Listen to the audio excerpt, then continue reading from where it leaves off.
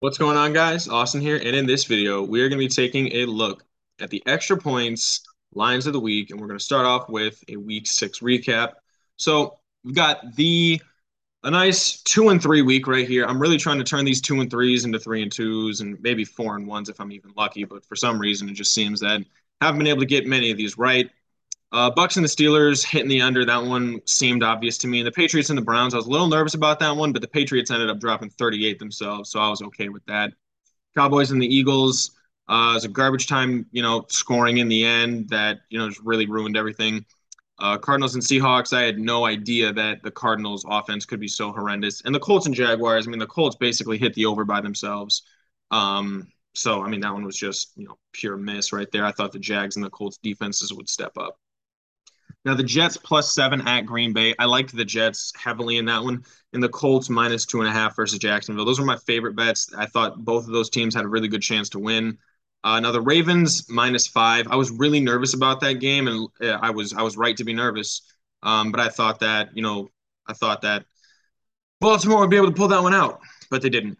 Now the 49ers -5.5. I was nervous about them not covering a spread. I wasn't nervous about them not winning the game. That one was crazy to me.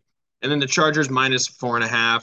I mean, injuries are just catching up to the Chargers in Los Angeles. It's bad. So let's jump into the lines for week 7. I like to start off with the Browns at the Ravens. I like the over 46.5.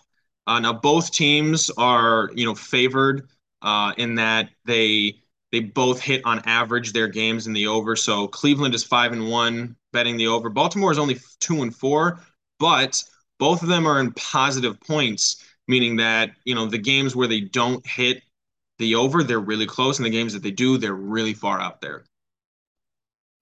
I like the Texans at the Raiders, that under 45.5. Now, Houston has a really good defense, and the Raiders, their defense is okay, but they have a good pass rush. Houston is 3-2. The Raiders are only 1-3-1 on the unders. But since Houston is so far on the under and the Raiders are just barely hitting that over, I like the Raiders and Texans under in this spot.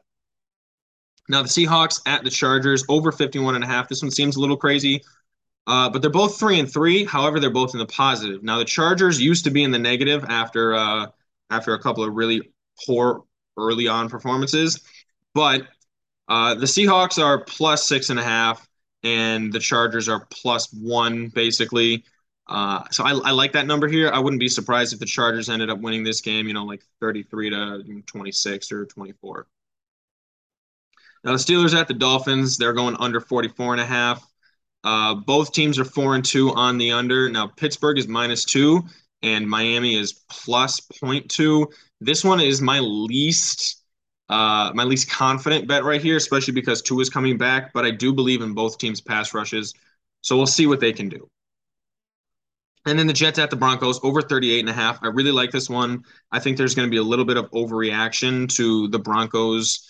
I mean, the Broncos are 1-5 on the over. Let's just call it what it is. I think Vegas is just desperately trying to make sure that over under is too low. And I think that's what happened right here. I think this is a low over under for this team. I would have liked to see it at, 41.5.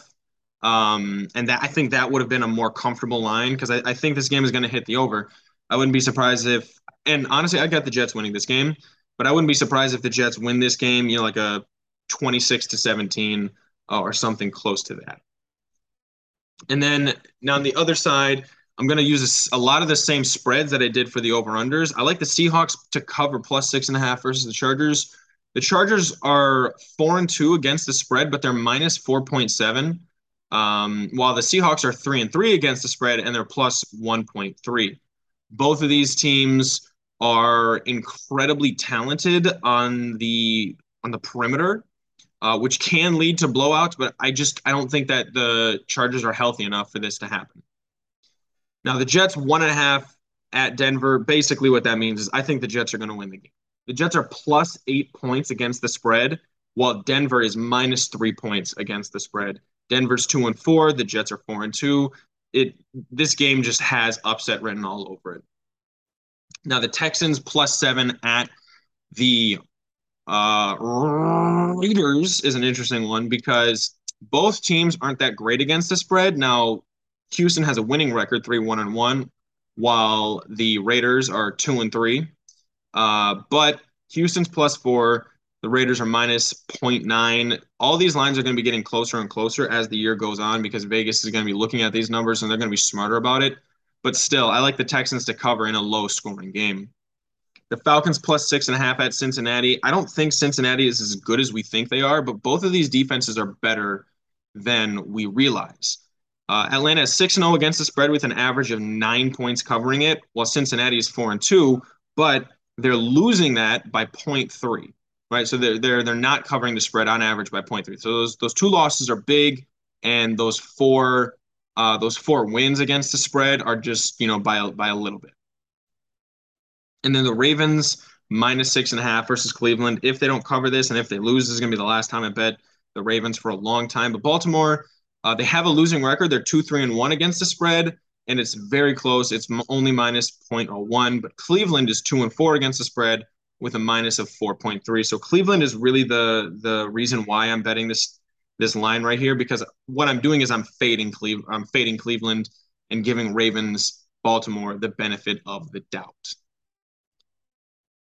All right, guys, let me know what you think in the comments down below. Be sure to like and subscribe and stay up to date on all of our future content.